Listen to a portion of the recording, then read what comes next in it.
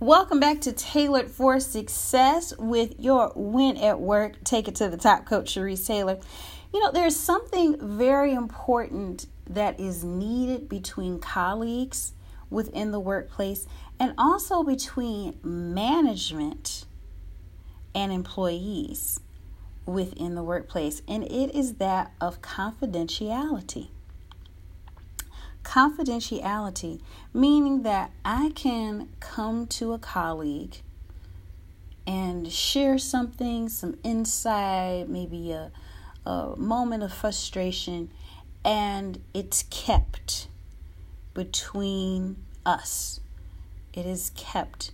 I can go to my manager and I can say A, B, C, D, E, F, G, and it is kept. I can go, most importantly, to HR and file a complaint or make a suggestion or whatever the case may be, and it is kept.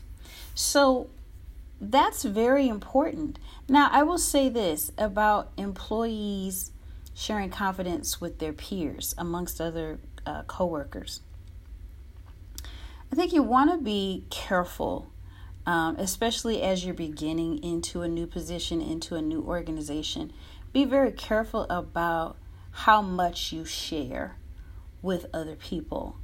Until you get to know a person, until you kind of really build some rapport and really, I will say this as a faith-based entrepreneur, kind of praying about that person, praying if that is someone that you really need to maybe just be a close associate with rather than a close friend.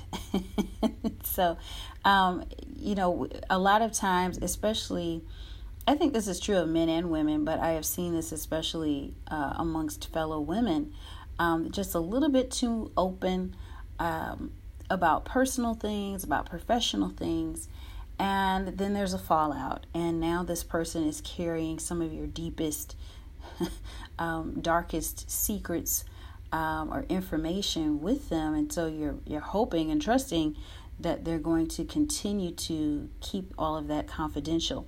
But that's very important, and it's important for management to understand. It's important for HR to understand. It's important for C-suite to understand.